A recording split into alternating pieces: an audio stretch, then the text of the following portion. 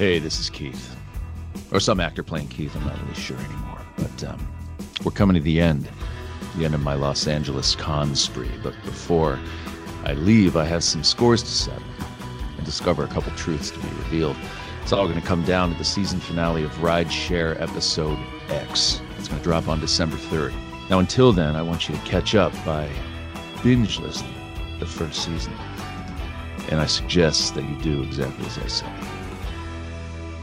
or you're going to miss all the fun. Hey, it's Brent Pope, the host of Breakfast with Brent Pope. You've seen me on some of your favorite TV shows saying things like, "Give it up, Jimmy. You got to sink this putt to win." On Breakfast with Brent Pope, I sit down with guests from the entertainment world, and we do it all over breakfast. Or should I say Brentfast? Every week on Brentfast, you get inside Hollywood info and tips, great breakfast recs and foodie debates. Most of all, you get the most delightful 30 minutes of your week. So dig in. It's Brentfast time. Listen at Brentfast.com, Apple Podcasts, or wherever fine podcasts are found. Everybody shout! Come on now, sing out! It's time for the Ghoulies get together. They got jokes for everyone, with laughter, songs, and fun. So let's go to the Ghoulies get together. Hey everybody, and welcome back to your favorite G.I. Joe podcast show here in quarantine, living apart, living alone. It's 2020, but we're not talking about G.I. Joe. This is Knowing is Half the Podcast. And I am Ray Stacanis. I'm Robert Clark Chen. I'm Gina Ippolito. And you know that they actually said their names instead of messing around because we have a special guest with us this week, and they don't want to show who they really are to him. I could tell that Chan was pausing to debate whether or not he wanted to give you shit, and then decided against it. Which, I'll be honest, that shows the gravitas of the individual that we have with us today. So I will just introduce him to the show because he's got a lot to say about this particular show. What we have here is a founding member of the amazing comedy LA-based team, Dr. God. You might know him as the director of Blood-Sucking Bastards, currently working on Hell Den, which is on the Sci-Fi Channel, as well as like a million other things I'm sure we'll get to talk about. It's Brian James O'Connell here with us for the first time ever on Knowing is Half the Podcast. Excellent. Thank you so much. Thank you so much, man. I'm not a founding member of Dr. God, if you can believe it. I'm the newest, freshest member. I'm a freshest member of Dr. God. I am not only not an original member of Dr. God, I'm not even the first O'Connell.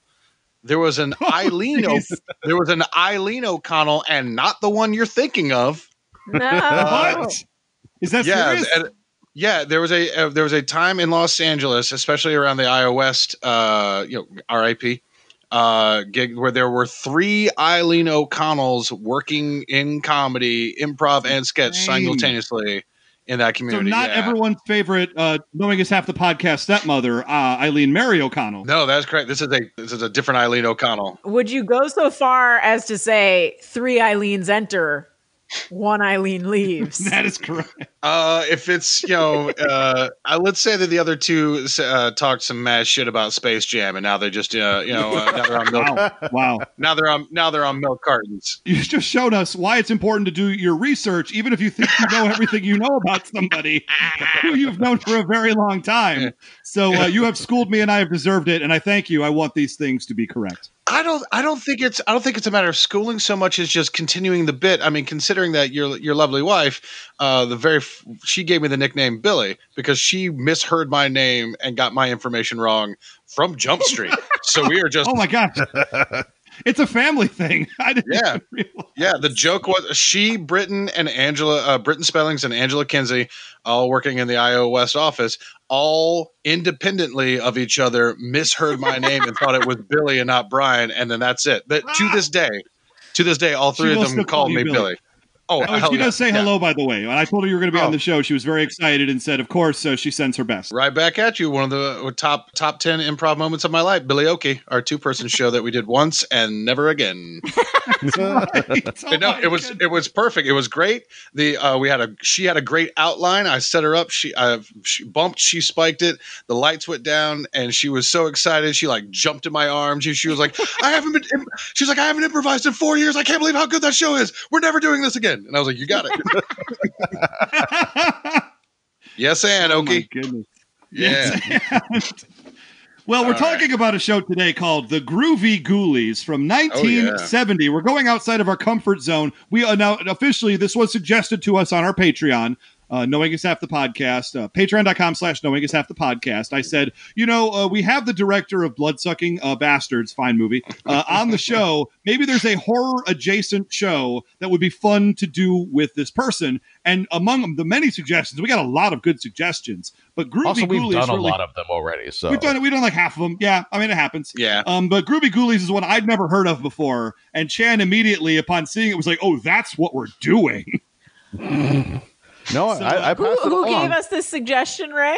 I don't have it right in front of me right now. I'll we will talk about that. Brian, now you said before we went on the air, you had some feelings about this show from your youth, and I would love to hear them. Yeah, I'm torn. Thank you. I'm torn now watching him back again because as a youth, I'm also a musician. So like anything that had anything to do with comedy or music, I just vacuumed up. And I remember having very fond memories of this show. And then I watched it today and I went, oh no, the child version of me in my nostalgia is a liar. I hate this show. I remember watching it like the first 4 minutes. I was like, this is just, I think puns are the lowest form of comedy. And I'm watching the show. I'm like, this is like Rowan and Martin's Laugh-In, which is like also the laziest. That's exactly what I said. Yeah, that's the same note that we all came down with. Yeah, and then I did my research, and the guy that created it hired 2 writers from Laugh-In to make this show. And I went, oh, that's why. They literally just ripped off themselves. I loved it. Give me all them groovy ghoulies. Shoot them straight into my face. I loved it. All right. The name of this episode is Darlin', and it has no relation to literally anything that happens in the episode whatsoever that I can at least think of. And what this episode is for people at home who don't know, and I was one of them until today, and it is an animated show from the 70s, and it is essentially the monsters of, think like the Munsters kind of a thing. You have the Frankenstein, the Wolfman, Mummy, Dracula, the whole deal. And they live in a house together and perform the TV show Laugh-In as monsters. By the way, that is this show. I buy that pitch immediately. Someone pitches me that. If someone comes to me and says it's like Laugh-In or the Monkees or the Muppet Show, but with classic movie monsters, I am on board. I remained on board. Yeah, it was a spin-off of a spin-off. Yeah. It was the Archie gang, and the Sabrina the Teenage Witch was a spin-off of that, and they thought it was really good. They wanted to do something with Universal monster movies. So while it did not have a part in the Archie comic universe in the comics, it was completely tied in to Archie and Sabrina the Teenage Witch. At one point, which is the one I would like to see, Sabrina tricks the Archie gang into being caddies for the Groovy Ghoulies during an all-night golf charity tournament. I was like, that one shoot into my veins. I will say this though, one thing. I will say this. I do remember this of why I liked it so much is that even listening back now, the music, the songs, because there's 2 songs in every episode. One done by the trio, whatever their name was, and then one by one of the other mythical side bands, which I'm always a big fan of that. The Rolling Headstones. The music is legitimately good. They got good pop music writers to do it, and and the music holds up. Even at one point, like my girlfriend was teleworking today, and then she was walking in the background, going to get something in the kitchen, like 20 minutes after I watched the episode, and she's like, "Creepy crawlers." I was like, yeah, it's catchy. It's good music. You're right. No, I was humming them. I was definitely humming them around my apartment. But this for me, because when I was a kid, I used to watch Laugh-In, obviously reruns of the Monkees, and this reminded me so much of the Monkees. It had like they basically do a sketch and then do the opening the doors and windows bit that sort of Laugh-In made famous. Say these one-line puns, and then it's broken up by music. What is not to love? Well, there's a lot not to love about this TV's Gina Polito. Yeah. I will say that I had an epiphany about 5 minutes in, because I was like, this is all like, the 60s. It's groovy. It's hip. Everyone's, smoking weed. It's that kind of like, hey, it's very Laugh-In. It's very Playboy After Dark. It's very all those kind of things. And I went, but like, there's no way that anyone thought this was funny. Like, it was campy on purpose, but like the actual quality of the comedy. And I went, oh my God, nothing is an original. This is just the same bullshit anti-comedy that Tim and Eric were doing like 10 years ago, where everyone was like, oh, it's not, there's actually not a punchline. If you don't get it, you're not hip or cool. And I was like, holy fuck, that's what it is. Just every 30 years or so, we do, just like Bell Bottoms, they'll just come back. We're just doing this again. And I was like, all right, that feels better. That feels better. Bless it. I feel like you're giving this show slightly too much credit. No. I would argue that it's just very, very weak puns in lieu of trying hard because they figured that kids were dumb. That's where I come down on this. Here's the thing. Look at some of these actual puns. One of the characters' names is Cecil Boo DeMille. Cecil Boo DeMille. I wrote that down. That's sophisticated for a little kid. Another character's name is Fauntleroy, and he's dressed up like Little Lord Fauntleroy. How many kids do you know that would get that reference and his just very specific dress? That's what actually I was impressed with, because I thought, okay, well, Laugh-In was whatever, like the puns weren't super sophisticated, but they were for adults. So I'm sure this is going to be the very, very bottom of the barrel in terms of it's for 5-year-olds. And a lot of the puns were like kids would not get that at all. No, it was very 1930s Warner Brothers cartoons where you're like, these pop culture references of like, "Mammy, hello, my baby," like that. I'm like, that's for the adults. Kids don't know what the hell that is. You must have been a beautiful baby. One is called Bella Lugosly. Like, come on, that's a solid pun. General Ulysses S. Granite. That was the Unrhapsody in Blue. That was the Mummy who then came undone. No. The Mummy who gets unwrapped, and as he's playing a song, Unrhapsody in Blue. Come on, that is good. Where they have Napoleon Bonaparte playing a trombone, and then he gets blown apart. So they play him. They play the Bonaparte with mallets because his bones works on multiple levels. As someone who it doesn't. Here's the thing, right? As someone who frequently chats us from week to week about whatever show you're watching that week and how you don't understand it, and can we please explain the plot to you, you should like this. This is stuff that you can understand. There is no plot. I think that's where. No, here's the deal. This cartoon committed what I consider to be the cardinal cartoon sin. 5 seconds in, there's a laugh track to this cartoon, which is one of laugh tracks are the devil to begin with. It's a vibe, man. It's a vibe. Am I supposed to believe there's a live studio cartoon audience watching this cartoon show? There's applause breaks. There's applause breaks after the musical numbers. It's very upsetting. I found the Mickey Mousing. That's for those listening at home, that's like a film composing term where it's like you're really Mickey Mousing in this thing, where it's like the music is exactly with the action at all times to let you know how to feel, especially, and then they double down on the sound effects as well, because every microsecond of this show is filled with boing, blam, blam,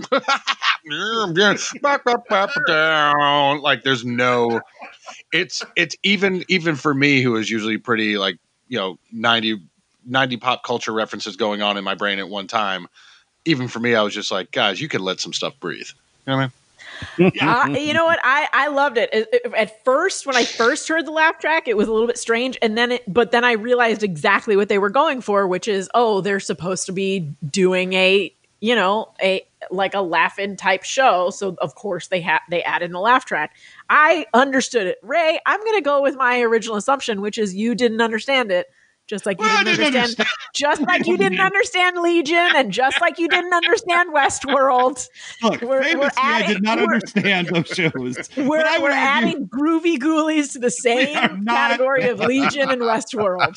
No, because the thing that drives me crazy here is, one, you get the laugh track. The guy will say the joke and be like, I don't even know, what was that dumb pun? But it was based on a type of show that does that, Ray. No, but here's the deal. So they'll just do the thing. They'll say the joke. You'll hear the laugh track pop up. You'll hear boing, boing, like Brian said. And then you'll cut to two other characters laughing at the joke he just said. And then you cut to immediately a witch stirring a pot. And I'm just like, give me this thing is. I feel assaulted by this show is what I'm trying to say. I feel violated. I feel personally and physically and mentally exhausted. Now you know how it feels to do a podcast with you, Ray. I mean, you're probably right. I'll say this, like given the time, this is 1970, it's 1971. It is a direct descendant of Laugh-In. It's kind of like how the Flintstones basically aped the Honeymooners. Not basically, brother. Yeah, basically. Yeah.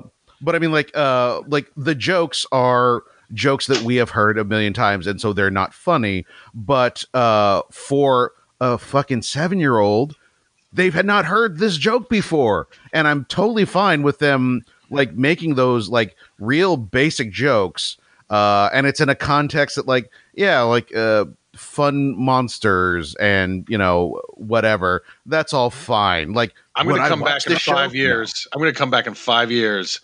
And I'm going to be like, have you shown it to Egon? Have you shown it to Egon? Did he laugh? Did he laugh? And I will absolutely do that. Yeah, you're talking to a guy that posts one line from a novel every day for the last 3 years. I'll do it. Long that's what those posts are. Okay. Yeah. Ray? I've always wondered. Ray, come on. God, man. Ray. Google? Well, they're from novels. How am I supposed to know? One novel. It's from one novel. One All novel. Quiet on the Western Front, man. It's been 3 years, Brian. Finish it. Ray, you could have Googled them at any time. Yeah, to just copy and paste it into Google and be like, what is this from? Yeah, this is the first time I've ever talked about it out loud. Like, I usually just tell people individually, but yes, very early on in 2015, when he would be interviewed and they say, what's your favorite book? And you can't say The Art of the Deal and you can't say the Bible. And he'd go, All Quiet on the Western Front. I went, I don't believe you. I believe that's the last book that he read when he was in college or whatever military academy it was. So when he was elected, I have been posting one sentence at a time from All Quiet on the Western Front until either he is removed from office or we have all fucking read it. That's the bit. I've been doing that. I've been doing that since he was sworn in January of 2016. It is currently April of 2020. I'm at the point now where Facebook will be like, look back on this memory from 3 years ago. And it's a line from the book. Well, here's the deal then. Now that I understand the bit, because Brian, I mean, I'm sure you've gathered by now, I don't understand a lot. There's a lot that flies by me. And that was one of them. So I'm happy to say I'm now in the club. While I understand Groovy Ghoulies, Gina, I now understand this bit. I think we're all better for it. I don't think you do understand it, Ray. What is there to understand? Okay, let's talk about some of the gags, some of the bits here. Because it starts up with they're cleaning the horrible hall that they all live in, so they now have replacement stuff. And I guess that's sort of a through line of the episode, because we have the bit where the Dracula dude is sitting on an inflatable chair, and the two mischievous Frankenstein children, Beano and Weenie, or whatever the heck their names are. No, you've already gotten all of this wrong. They're having a party. They're having a party. Tell me the bit. They deflate the bag of the chair, and he flies across the room, and I'm supposed to be like, "Oh shit!" I don't know what I'm supposed to do with that. This is a good bit. And then he says, "Do you happen to have an inflatable hospital?" Come on, Ray. What happened to you, Ray? An inflatable hospital? That's your punchline? What made you like this? Chan, how many times has Gina said, Ray, you've already gotten the whole thing wrong? I mean, look, it doesn't happen every episode. Every third episode, which is a pretty good ratio, I think. Hey, man, 3 times out of 10, you're the Hall of Fame, you know? I feel like it's broken up by episodes where Chan says it. This is true. Chan, are you on my side on this? Whose side are you on? You were originally supposed to be the tiebreaker. Here's Laugh-In was a big part of my growing up, and definitely puns are a big thing for me. Like, I'm watching this and I can respect the craft. Yes, thank you. I did laugh a few times. Yes. And there's no story to it, and it's just a bunch of shit thrown at the wall, and that's all friggin' Airplane was. and that's a stone cold classic, baby. Yep. I mean, Airplane is great for sure. I respectfully disagree that you would put like Airplane. It just comes down to its puns. Airplane is, and me and Brian Mandel, my best friend, who's also DP on most of my movies. We grew up together. We lived together. I don't know about the rest of you, but I have footage of the first time I ever met my best friend in 1995 because I was shooting a documentary about my roommates, and he walked in. He was like, "Oh, who's the guy with the camera?" I was like, "I'm Brian." He was like, "I'm Brian too." But we both will fight anyone to the death at Airplane. Aside from being genius comedy, it's also a film school. It's a self-contained film school. Every possible trick you need, forced perspective, rear projection, it's all there. There is nothing. How to use background material, how to fill a frame. There's absolutely nothing about Airplane that you watch and you go, I know how to make movies now. To just say it all comes down to like, all right, boys, let's grab some pictures, and they just go to the wall is disrespectful to Airplane, may I say? And not just that, because Airplane itself is a send up of the kind of disaster movies of the 1970s. Airplane and Airplane 77, which by the way, now that you bring up those movies, I would like to point out to both of you that you can get these from Amazon. They are very easy to find. But George Kennedy wrote 2 mystery novels. I wish there was fucking 14 of them. I hope I can curse on this website because I'm doing it. They are murder mysteries that he wrote, starring himself as George Kennedy, and he puts other famous people in it. And at one point he wrote in the first novel, they're on the shelf. I'll grab them here in a second so I can remember the titles. In the first one, he wrote a scene where Francis Ford Coppola comes up to him at a party and says that he was robbed of an Oscar.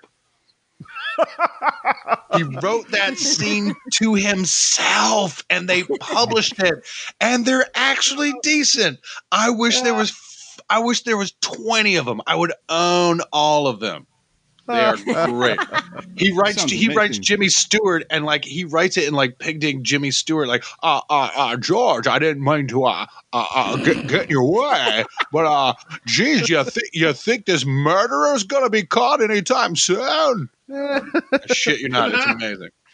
So he writes himself in as the detective in his own murder mystery.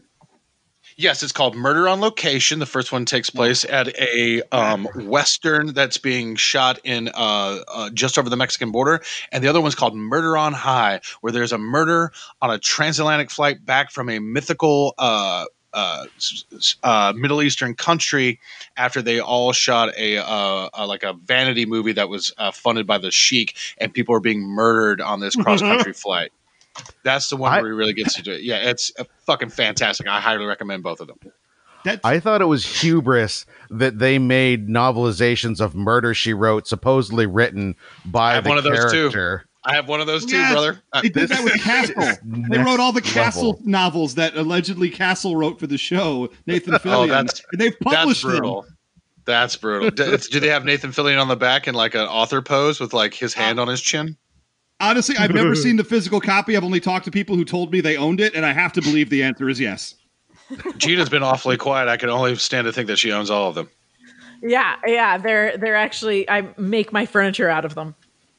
The reason why Gina's quiet right now is because she's pondering, why don't I write murder mysteries starring myself and the people in my life? You don't know what I do in my free time. But animation. So you're talking to the characters of Powerpuff Girls and whatnot. I've finished 2 pilots since we've been in quarantine. You don't know what I do. I thought you were going to say since we started this episode. Yeah, I am a multitasker. Now she knows to cover up the sound of the keyboard tick-a-tack because Ray flips out. It is the most upsetting thing in the world. Guys at home, you won't know about this, but these mics pick up everything. So Gina will be typing while we're recording, and in my headset will be a Brazilian drum circle. I'm also just a very loud, strong typist. As am I. I learned how to type in high school where I took typing 1 and typing 2. And when you learn on those old fashioned typewriters where you have to pound the keys, that never goes away. Like it could be an Air Mac Pro. I believe it. So we'll talk for a second about the songs, because we've talked about the comedy. We've talked a little bit about the songs. The first one is called Yahoo! It's a Witch's Brew, which sounds like a Monkees song. It sounds like a Monkees song. Yes. I'm not a big fan of Monkees songs, I'll be honest. But I mean, they're fine. They're not objectionable. The only thing objectionable I found is that they kept reusing the same 5 animations over and over again for this 4-minute music video.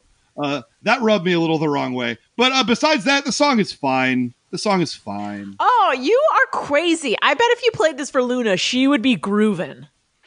Should be grooving to Yahoo! It's a Witch's Brew. The music is very good. Yeah. Can we hear a little bit, Chan? Can we hear a little bit of this great song? Yahoo! It's a Witch's Brew. Better watch out. I'll give it to you. I mean, that's a solid chorus. It's good, and also it's funny when they're putting all the different ingredients in there. There's like a bray of a donkey that they put in. It's height of a small giraffe. Yeah, come on. It's entertaining. It's got sort of a Scooby-Doo theme song vibe to it, but with it really does. That's the thing it reminds me of. I actually wrote down here. It very much is reminiscent of the Scooby-Doo theme song, but as an extended LP. As a parent, there is good music in children's cartoons, and there is bad music. And the bad music will kill you dead. But there's still a lot of real good stuff out there that kind of gets lost because, you really don't expect it to happen. So, yeah, it's pretty great when you get like a decent song, like a good songwriter and a good production. Yeah. Yeah, I mean, it's legitimately well done, well produced 1960s psychedelia rave up, which is kind of the pre-psychedelia, like Yardbirds kind of stuff. It sounds exactly like the Archies, which is the tie-in that they wanted to do. I don't know who I'm supposed to be more impressed with, though. The songwriter, the editor, or the animator, because one of those people had to say, okay, are we taking the wolf character and making him match with the Yahoo and using that footage over and over again for the chorus? Yep. Because he was like, hey, what does a wolf say? Wow. Yeah, a wolf says, "Ow." They're like, well, maybe we'll say Yahoo. And like, was the composer writing to the animation that was in front of them, or did the editor have to take both of these separate things together and go like, I'll fix it somehow. I'll fix it in post. Well, you got to... I mean, I don't know if the song was written specifically for this show or if it's just something that they obtained the rights to. You feel like it was written for the show? Because it is thematic. Yeah. And you're right, though. To be fair, the knowledge of somebody who says, like, Yahoo, how can we possibly... Because they did their best to try to, like, animate people singing the lyrics to the song.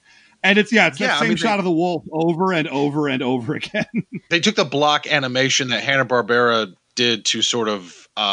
that's why they were able to punch out all those things like, Snaggletooth and Deputy Dog and all that. But like these guys took that Hanna-Barbera lazy style and said, how can we be lazier? And they succeeded. They succeeded very well. I was going to say, I found the visuals entertaining when they're measuring a giraffe and when they're putting a donkey over the cauldron and having him bray into it and all the other things that they're doing. I was like, all right, this is keeping my attention visually as well as orally. No, that's true. I think the only 2 times I ever bumped on anything were as far as when it came to the animation or the stuff that Gina is rightfully pointing out as a positive. The one where I was like, early on in the episode, I was like, why does the witch live inside the drum and then take the drumstick away from him and start beating him with it? Like, hey, don't beat on this drum. I live in here. And I'm like, that doesn't make sense. Witches don't live in drums. What the fuck are you talking about? And then the other one later on, the whole side note of like, why is Frankenstein a Superman-esque character who also happens to suck at it even when he's not getting beat? Like he beats the guy, the alliteration monster of the monstrous mole who munches on mushrooms. He beats him and then flies right into a fucking wall. And I'm like, what? Why are you stupid? Why does Superman have to be an idiot? Those are the only 2 things where I bumped on. 2 things. One, it was a cauldron that got turned into a drum, and she was cooking in the cauldron earlier. So my thing, Closer. I guess she's like really getting into the cooking of the cauldron, and maybe it's one of those TARDIS type cauldrons where she's just going in and it's much bigger on the inside. Oh man, we're through the looking glass here for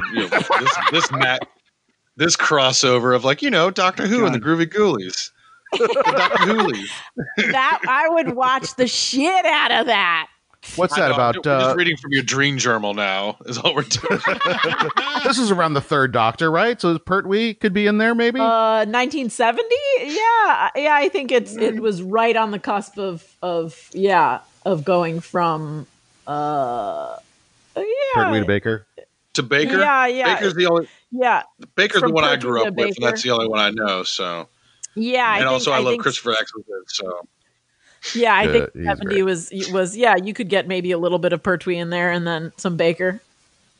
And then for the Frankenstein Superman, like it's just proto Greatest American Hero, But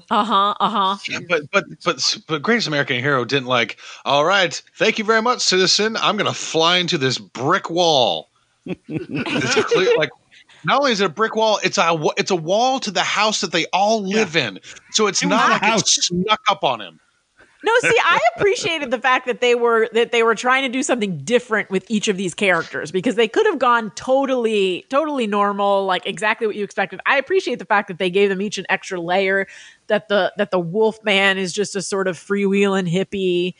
And that Frankenstein's monster is sort of this guy who wishes he could be a hero. So he imagines himself as this hero and does it, but he's shitty at it. But he thinks he's good at it because he likes being hit on the head and he likes being struck by lightning. See, what I actually appreciated was that when Frankenstein becomes Super Ghoul with an SG on his chest. Frankenstein's monster would go on. Yeah. No, he is Frankenstein. Thank you, Gina. Yeah, I believe they called him that. So, you don't get to tell him what he names himself, Gina. This is the one time I'm going to be right, Gina, and you have to live with it.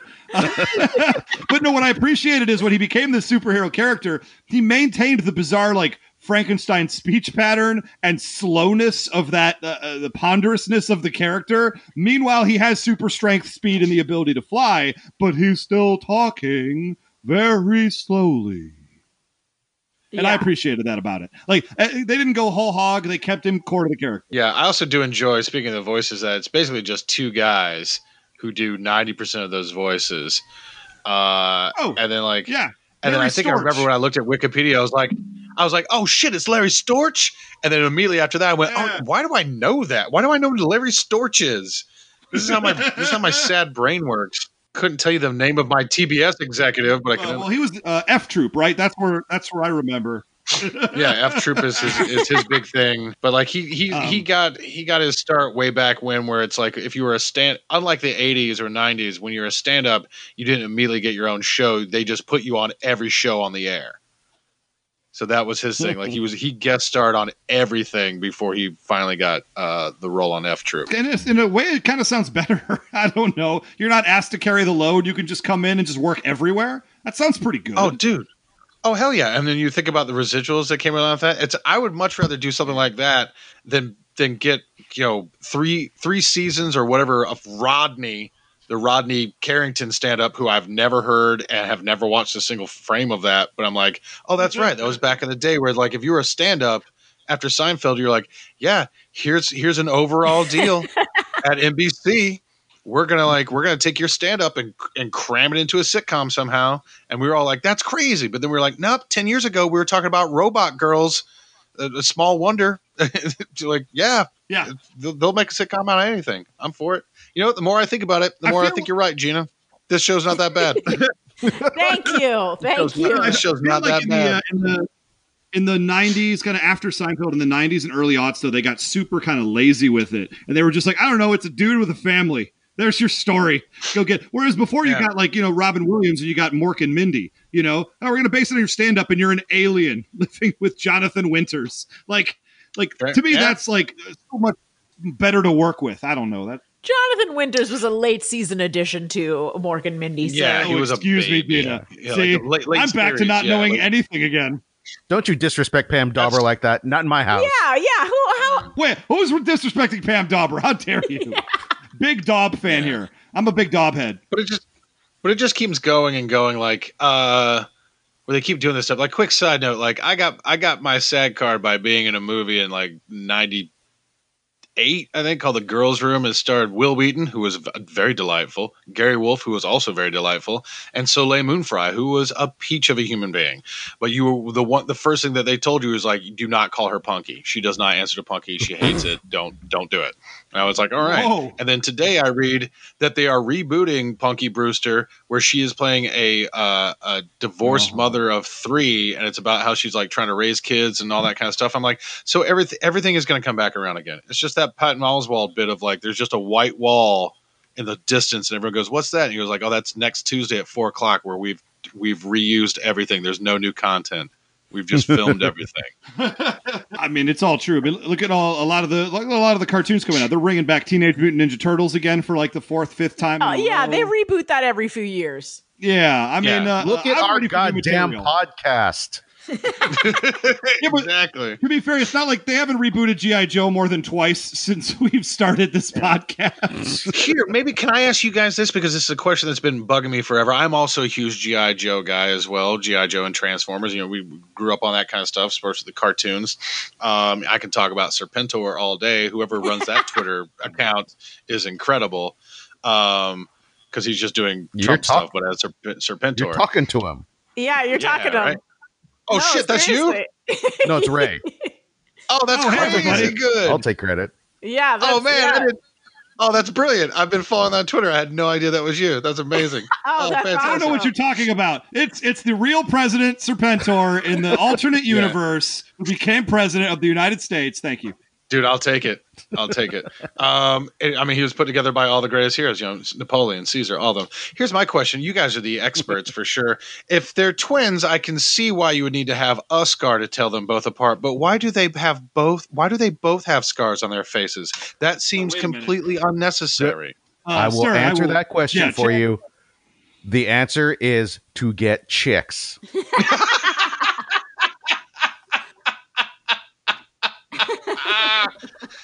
Say no more. Put a period in it. Accepted. No, wait a minute, because I will answer this because love it. BOC, you've got it incorrect here, and this is the one time I actually have knowledge, so I'm going to enjoy my moment. Tomax does not have a scar, but Xamot does have a scar. They dress in mirrored alternate uniforms that are the same but like flipped, like an Instagram picture. And Xamot is the one with a scar, but Tomax has no scar. That is how you allegedly tell them apart. Oh, I could have sworn to God when I had mine, because I had all the action figures and all that, and the Dreadnoughts were definitely my faves. I thought for sure that they both had scars. My bad. No, all right. It's very possible you got a mix-up pack and you got 2 Xamots in there and just didn't realize it. Well, now my childhood is ruined. And also, if I had twins, that would be their names. In fact, I judge people who have twins that don't name them Tomax and Xamot. Well, I'm also that asshole that like corrects people. I'm like, the toy line is actually Masters of the Universe. He-Man was not a thing until the television show.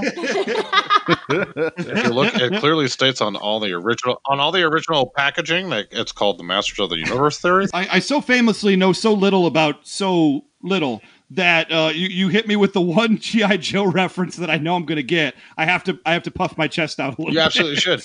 I mean, I've told anyone that will listen. There's early on, somewhere around, it's either like, I think it starts like issue 36. There's in the original G.I. Joe comics where Quick, Stalker, Snowjob, and Outback all go undercover into a fake like Latvia type of country to try and get out a guy who's been kidnapped, but it's very clear that they've been double-crossed, and that guy was not he wasn't an analyst. He was definitely a CIA guy, and they all have to go to a fucking gulag, and then Outback is ordered by Stalker to disappear through the sewers to get out the real story, but the rest of the Joes are like shunning him because they're like, you should have stayed. You ran. You were a coward. You ran. You betrayed your brothers. And then they've been told not to go in and go after them. So Snake Eyes and then like a couple of the others like fake their deaths, and it leads to what is hands down in all of media, comic books, movies, whatever you want to say it, my favorite line of all time is that they call they call Joe headquarters back in America to tell them that Snake Eyes is dead because he was helping a black blind man across the field. And he stepped on a landmine, and Storm Shadow, who is a good guy at this point, just puts his hand out and asks for the phone to say, "I'm sorry, can I have the phone?" And Ninja simply does not step on a landmine. And I'm like, that's the coolest thing I've ever heard. That's the greatest line of dialogue. That's the greatest line of dialogue in all of media because, yes, he was just simply like, "I'm sorry." Oh, man. And Ninja simply does not step on a landmine. And he just picks up the phone. Was it an old black man? Yes. Did he have a scar on the back of his hand? Yeah, okay. That's the Blind Master. That's from me and Snake Eyes' dojo. I'll be going now. Click. So that is my well, Larry Hama knew what he was doing. No, that's my G.I. Joe. And then 3 episodes later, they're all in fucking space. Like 3 issues later, like that I want to make a movie of that. So at one point, they shoot themselves out of a cannon because a circus clown got involved, whose wife died in the gulag. Like, it's incredible. It's incredible. It's 6 issues, and look it up because, man, it is worth it. It is a great story. To be fair, this is actually one of the things I've been meaning to do is go back and just acquire, because I've got a handful of the old comics ranging between, say, like, I think my earliest one is like 24 going all the way into like the 70s. So somewhere in the middle right there, I've got scattered issues. I'd like to go back and, through the power of the internet, collect all of the original like top 1 to 100 G.I. Joe comics and then just do like a massive read through to enjoy exactly the thing that you're talking about. Yes, I'm currently looking at I literally opened the desk drawer in front of me because I just remember that I used to go for Camp Improv Utopia up in Cambria. There's in the little tiny village of Cambria, there's a great like knick-knack store. It has like all that kind of stuff, but there's one area, it's like 3 levels, a big basement and stuff. And there's one level where there's just people who have just turned in comics. So I have 2 G.I. Joe comics, episode 70, issue 70 and issue 96, April and January respectively, both for $1.25 in Canada. And like the issue 96 is a G.I. Joe Real American Hero, the Snake Eyes trilogy, part 3, No Surrender. And I bought it for $2 because they had no idea what the hell they had. So, I mean, it's in plastic on whiteboard and everything. Yeah, I got 2 of those and 2 Swamp Things. Oh, yeah. So I was like, very sexy. Yeah, very, very sexy. Yes, we're big fans of G.I. Joe here. Like, we actually just last week, we just did the Deke episodes. Do you have any memories of the Deke cartoon series that they did in the 90s of G.I. Joe? Chan mentioned that, but refresh my memory of DIC. Deke. What is that? Deke. They're a very cheap Canadian house that didn't care about doing a good job. So they essentially used a whole bunch of new characters, brought back only like Cobra Commander Chris Latta's voice, and dumbed everything down from being like, a 10 to 12-year-old level, which is the original Sunbow, to more like a 6 or 7-year-old like Groovy Ghoulies. So you basically have the Groovy Ghoulies of G.I. Joe going on at this point. That's accurate. You shut your mouth, Ray. Yeah, I think. I don't think I ever watched those either originally when they came out, and they only vaguely sound familiar now. Like, I mean, like my favorite, honestly, aside from that one line from Storm Shadow, my favorite G.I. Joe bit is actually not canon. It's McSweeney's article that Paul Scheer wrote like 15 years ago. It's the diary of a Cobra Storm foot soldier, and it's a guy that just works security at the Terradrome, and so it's like Dear Diary, like whatever the date is, and it's just like, all right, the Joes came in and like, oh, we almost got them, but they licked us today. Well, tomorrow's another day. It's all these different things of like laying out, like, of course they can't shoot straight. I'm like, I feel like there's something wrong with my laser gun.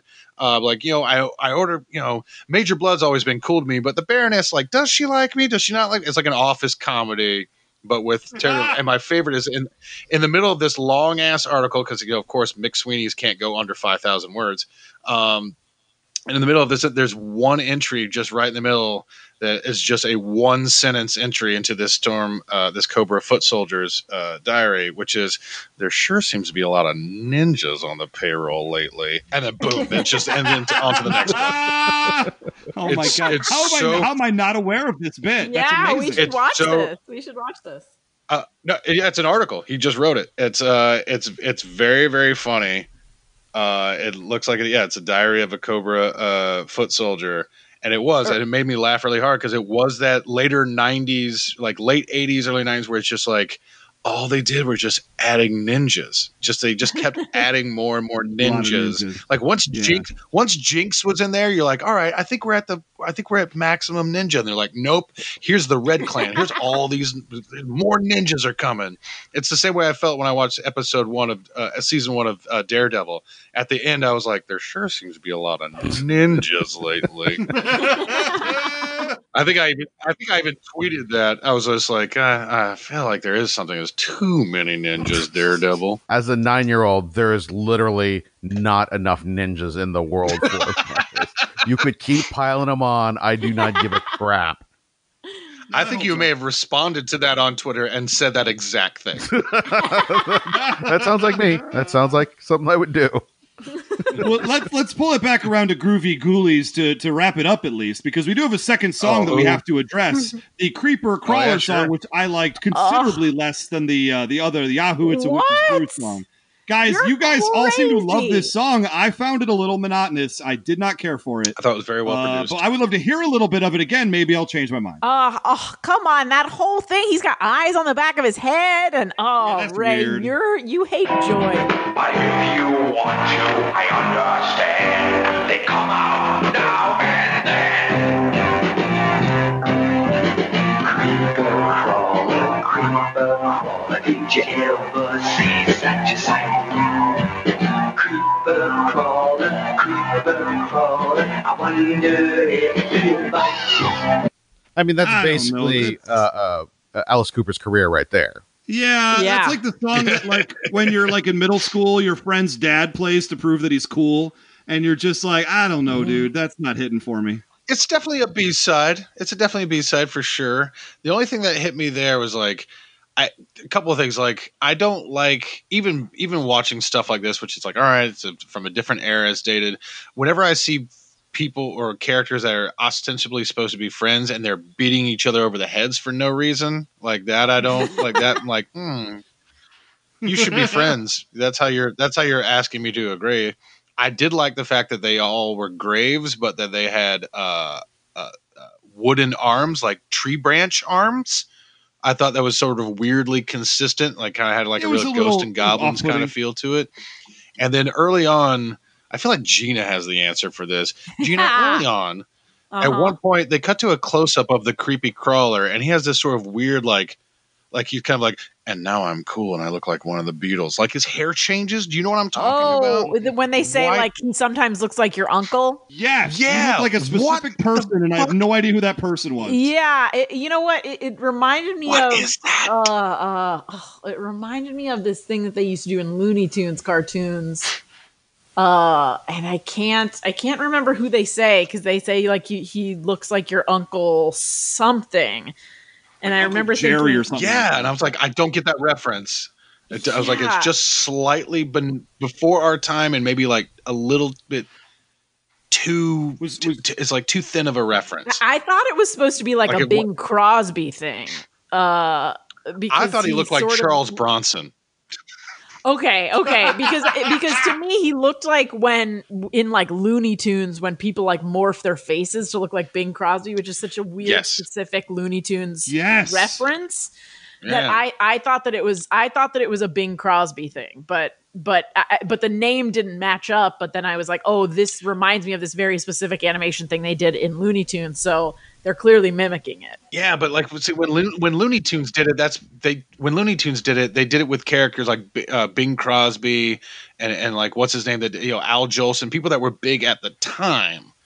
It's I don't like. That's why I was like, who was like a big deal for like 4 months during when they animated this? I mean, and they're like, this guy's gonna be a star forever. We clearly need to look it up on the Groovy Ghoulies wiki, which I'm sure someone meticulously maintains. Hold on, because the actual line in the song is a long green body and a great big mouth, and he smiles like Uncle Fred. Uncle Fred. Fred Astaire.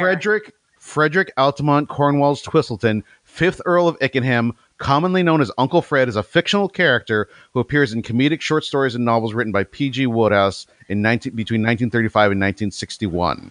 I love everything about that. What? He's a tall, slim, distinguished-looking man with a jaunty mustache and an alert and enterprising eye. Why do you have this ready to go, Chan? Are you a maniac? No. He's our tech whiz. He was clearly looking it up while we were discussing it. Google, man. You just had that. You were like right out the holster. Chan's been waiting right for out the holster with that. Like 50 minutes. No, Jesus. It looks like the character cropped up a lot in the 50s and 60s, like characters on the Philco Television Playhouse, 4-Star Playhouse, that kind of thing, and also shows up in like radio and stuff like that. So I think it might have been a contemporary reference that people just got, and like I don't know anything more than that. I love it. I get pushback from people who are like, I don't know. Our audience is really like, because I'm writing on this thing right now. They're like, our audience is really like Generation Z. Like, I don't think they'll know. I don't think they'll get the Jacob's Ladder reference. I'm like, well, it's not a fucking Uncle Fred reference, and then I'm going to make them look that up. I appreciate a good obscure reference in a kid's cartoon song. Yes. Yeah. Also, sometimes it could just be an inside joke, man. I'm like, if you're telling me no one can recognize Jacob's Ladder, cool. I'm just going to take the name off that script, put my own name on it, and I will sell you Jacob's Ladder. And you can pay me. I liked the whole sequence when he I just liked this sequence of I thought he was cute, but he was creepy, and watching him sort of dance around and move around and jiggle around. I totally would have been transfixed by this if I was a kid. I would have stared at it, drooling on myself for sure. So basically exactly what you do now? Yeah, nothing's changed, thankfully. They went a little weird, because even when Chan was playing that back, and that was like the second or third time I've heard it now today, I'm just like, they went really crazy with like the fuzz pedal on the vocals. They're like, make it more distorted. No more. Where the kids can barely even tell. Like, if you had told me it was like, it says Uncle Frank and not Uncle Fred or whatever, I'd be like, oh, okay. Because the lyrics are so hard to decipher, specifically in that first verse. Like, everyone gets creepy crawlers, but like the verses, I'm like, what are you talking about, you maniacs? I'm not kidding you. So they remastered this. That's why it looked much better than the normal cartoon links that we get. And I would totally watch the rest of this. This is a show I would legitimately watch. What I appreciated is that this video's been on YouTube for a while. They remastered it, like you said, and I don't think it's hit 4-digit views yet. I mean, I'm sure they remastered it for DVD purposes, not for views on YouTube, you Philistine. If I walked into the room and someone was watching this, I would not walk out of the room. But if they like started another one, I'd be like, okay, maybe they need it for like a project. Like someone's like, hey, we have this IP. Could you maybe like update this or something? Maybe like, can you do a Groovy Ghoulies TikTok for us? And by the third one, I'd be like, do you enjoy this legitimately? Are you binging this? Wait, is this why I never get second dates? Because I forced them to binge watch the DVD of Groovy Ghoulies? Yes. Can I say right now, in the chat that we have between the three of us, that's constantly ongoing for years now, Gina said, hey, instead of doing Deke G.I. Joe the rest of the way, let's turn our show into a Groovy Ghoulies podcast. So, Brian, I'd like to officially extend an invitation. Would you like to watch every episode of Groovy Ghoulies and talk about it? I didn't look, to be perfectly honest, when I watched it, and then I went to the Wikipedia search, because I like to be a good podcast guest and do my research and do my homework. You're rubbing it in now. Write some jokes or something, And then I read the description. I was like, not only did none of that happen in this episode. The song "Darlin' Darlin'" is not even in this episode. And I messaged Chan. I was just like, hey, is this a thing? Is this going to be a problem? He was like, yeah, I was disappointed too, but we all watched it, so fuck it. I'm like, you know what? That's how I feel. That's how I feel about this entire show. Like, I was like, oh, am I gonna have to watch a second episode? Am I gonna have to watch a second episode for this podcast? And then Chan was like, I literally said out loud to my girlfriend, I was like, oh, good, I don't have to watch another one. That's how I feel. Oh my god! I was like, sweet. Chan's on my side. He was like, well, we all watched the same episode, so that's one we're going to talk about. We all watch the same one, which isn't guaranteed when we do this show either. Yeah. Just so you know, indeed, in that the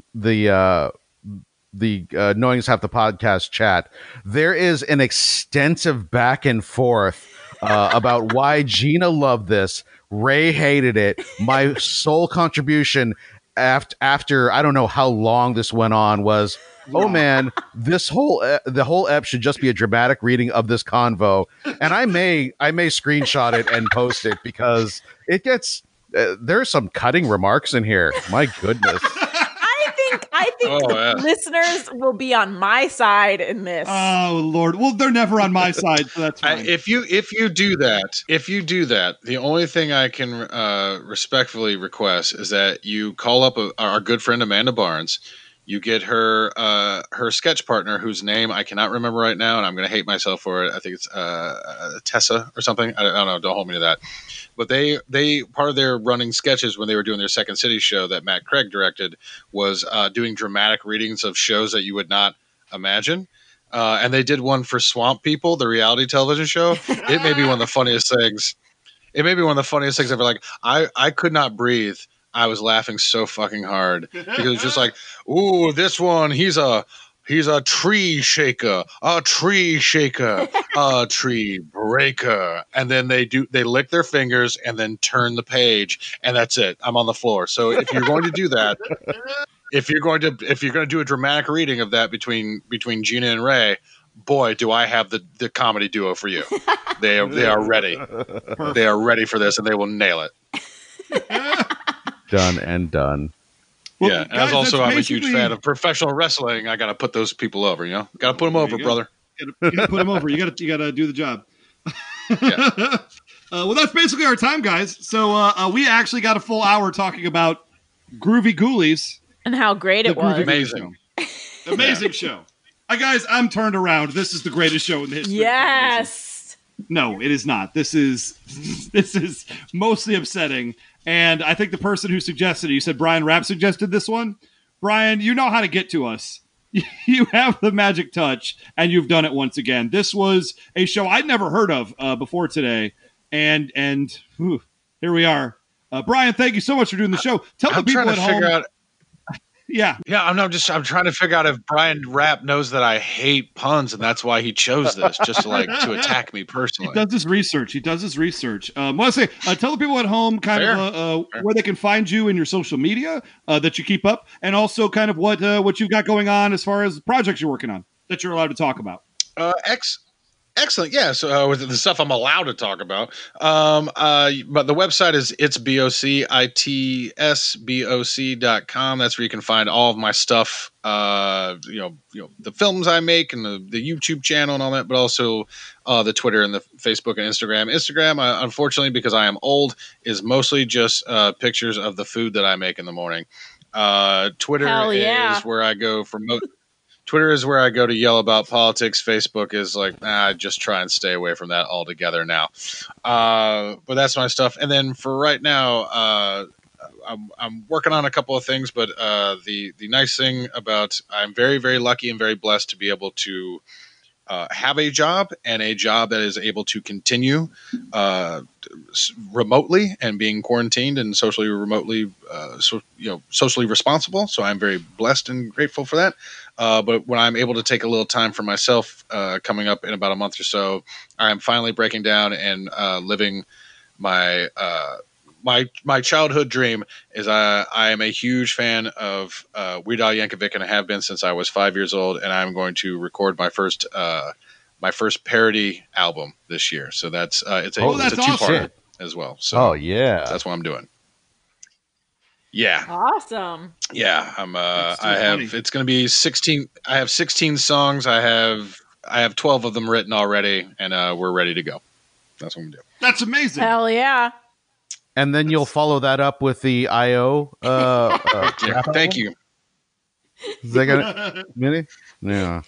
No. I will say it was a thin hair. Like I literally I was walking in the Pack Theater on stage to make sure that it sounded good in speakers. Because as I'm being a musician, you know, when you record, before you put out an album, you make sure it sounds good on someone's home stereo system. You make sure it sounds good on a cassette tape in someone's tape deck in their car. You want to make sure it sounds good everywhere. And I was doing quality control when I got the message from my mom, who was like, "This isn't you. This is not like you. You're not this person. You can't release this." And I was like, "It's literally the only person on the planet," because I was ready. They say, you know. They say they say Harold teams make for strange bedfellows. You can't name a black person outside of Tim Motos. I was ready. I had all of it. I got bars, Chan. Oh, I got bars. Someday. It was ready. Yeah. We got to put this rap battle together. Clearly, this is a need that the people did not know they needed until this moment. At the very last night, at the last night party. At Iowa West, I let Kevin McShane read the lyrics off of my phone, and he laughed so hard he kicked the wall in. So it worked. It was good quality. Oh my goodness! Well, thank you so much for being a part of the show and doing this nonsense with us, Chan. Thank you. What do you guys? You have another wrestling podcast you'd like to plug because it's a big deal, and you've just changed formats. Holy crap! Yep, as of I don't know how many weeks when this drops, but Vince finally broke me. We stopped doing the Raw recap podcast. We're doing AE Double Back every week, dropping Thursday morning for you. I love you. Thank you. It's been too long. And I've ignored too much. But that's delightful. And Gina, you wrote a comic book. I don't know if any TV stuff you're allowed to talk about, but maybe you could talk about Babe Squad, that great Sex and the City meets Teenage Mutant Ninja Turtles mashup that you and your writing partner Haley Mancini wrote together. Yeah, you can find it on Amazon, Target.com, BarnesandNoble.com, pretty much anywhere online that sells books. You can probably just hit me up on Twitter, and I'll probably just buy it for you. So, I mean, let's keep it real. That's what we do. We provide. Thank you for reminding me that I do not have a copy of Babe Squad, and I'm going to do that right now. Ray will buy you one. Just sold another copy. See, that's why we do the plugs. Order through Skylight Books, y'all. I'll buy my own. Yeah. Ooh. There it is. Okay, and you can listen to me on the Who Would Win show if you'd like to. There are some very exciting episodes coming up where we debate superhero fights to the death. Not to the death. That's a lie. I'm already lying about my own show. Who would win in a fictional battle between two characters from the worlds of comics, sci-fi, and movies? How exciting. Good stuff there. Check it out at whowouldwinshow.com or just whowouldwinshow.com if I actually care about getting it right. And otherwise, you can hit up our social media. You can hit us up at patreon.com/knowingishalfthepodcast. Get access to our Patreon vault where we have almost 400 episodes of this show. Holy crap, that's a lot. Including a lot of stuff that never saw the main feed and a lot of stuff that was on the main feed but now is off the main feed because we streamlined it for G.I. Joe with a little bit of side stuff thrown in here and there. Plus, you have all of the Find Your Fate G.I. Joe Choose Your Own Adventure style novels. Those are all on the main feed as well. But my point is, this is a thing you want to get for $5, and you can new episodes going in all the time, sort of, maybe once a month. We do. I'm really screwing this up. So let's go to facebook.com/knowingishalfthepodcast where you can check out people who like the show and talk about G.I. Joe. Also, we're on Twitter. First off, you can go to as mentioned earlier in the show, @Prez Serpentor with a Z. In an alternate 2016. Serpentor the Cobra Emperor became president of the United States in a surprise election result, and wouldn't you know it, his alternate reality closely mirrors our world of today. Also, you can hit us up at G.I. Joe Podcast to talk about all the pods. Individually, you can hit me up. I'm at Almighty Ray. I'm at 999 RPMs. I'm at Gina Ippy. And this has been a show. Brian, thank you so much again for doing the show. I can't believe we've been doing this now for like 172 years of this podcast, and this is the first time you've been on the show. So thank you for being a part of it. We appreciate it. Oh, you didn't think I didn't catch that number? I was like, oh, really? Almost 400. And there I am. First time. Right. We can go back and check the logs. You were requested many, many moons ago. Yeah. Oh, That is nice to. It always feels nice to be wanted, and anyone who wants to hear me talk about anything, I'm always very humbled and flattered. I'm obviously big fans of all you guys, but anytime anyone invites you onto one of these things, I feel like that's where I come from. When someone invites you into your home, that is a great honor, and you should treat it that way. So thank you very much for that. And Respect. Unfortunately, we did the honor of inviting you into our homes and made you watch Groovy Ghoulies. The great honor. You shut your mouth. Yeah. When you sit down to the dinner table at someone's house, you eat what they put in front of you. Also, I will shout out the team's name: Amanda Barnes, Lexi Notarbartolo, Velvet Pile is the team you are thinking about. That's what it is. Thank you. I'm sorry, Lexi, for calling you Tessa. I probably confused you with Niles and Tess, one of my other favorite all-female duo sketch comedians. And that's basically all we got this week. So you guys check out all the things, go to the links, buy the things, and we'll see y'all next week for potentially more G.I. Joe. Good night, everybody. Join the Ghoulies. They're gonna do their thing for you. They're kind of strange, but they're real funny. And you'll be glad to know they love you too. Hey, everybody shout! Come on out, sing out! It's time for the Ghoulies get together. You're gonna see how funny they can be, 'cause it's time for the Groovy Ghoulies Show.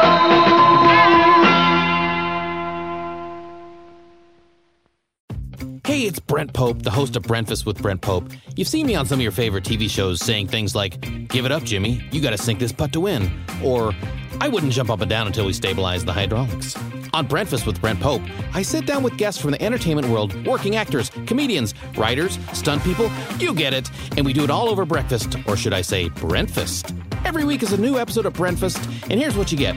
Inside Hollywood info, like how cool is it to act with Ed O'Neill? Spoiler alert, it's really cool. And what the heck is a gaffer? You get great Brentfast recs and foodie debates like, when should you go hash browns and when do you go home fries? I know the answer to that. Trust me, my pancake posse, my bacon brigade. Listen up, because Brentfast is the most delightful 30 minutes of your week, so dig in, it's Brentfast time. Brentfast with Brent Pope, available at brentfast.com, Apple Podcasts, or wherever fine podcasts are found.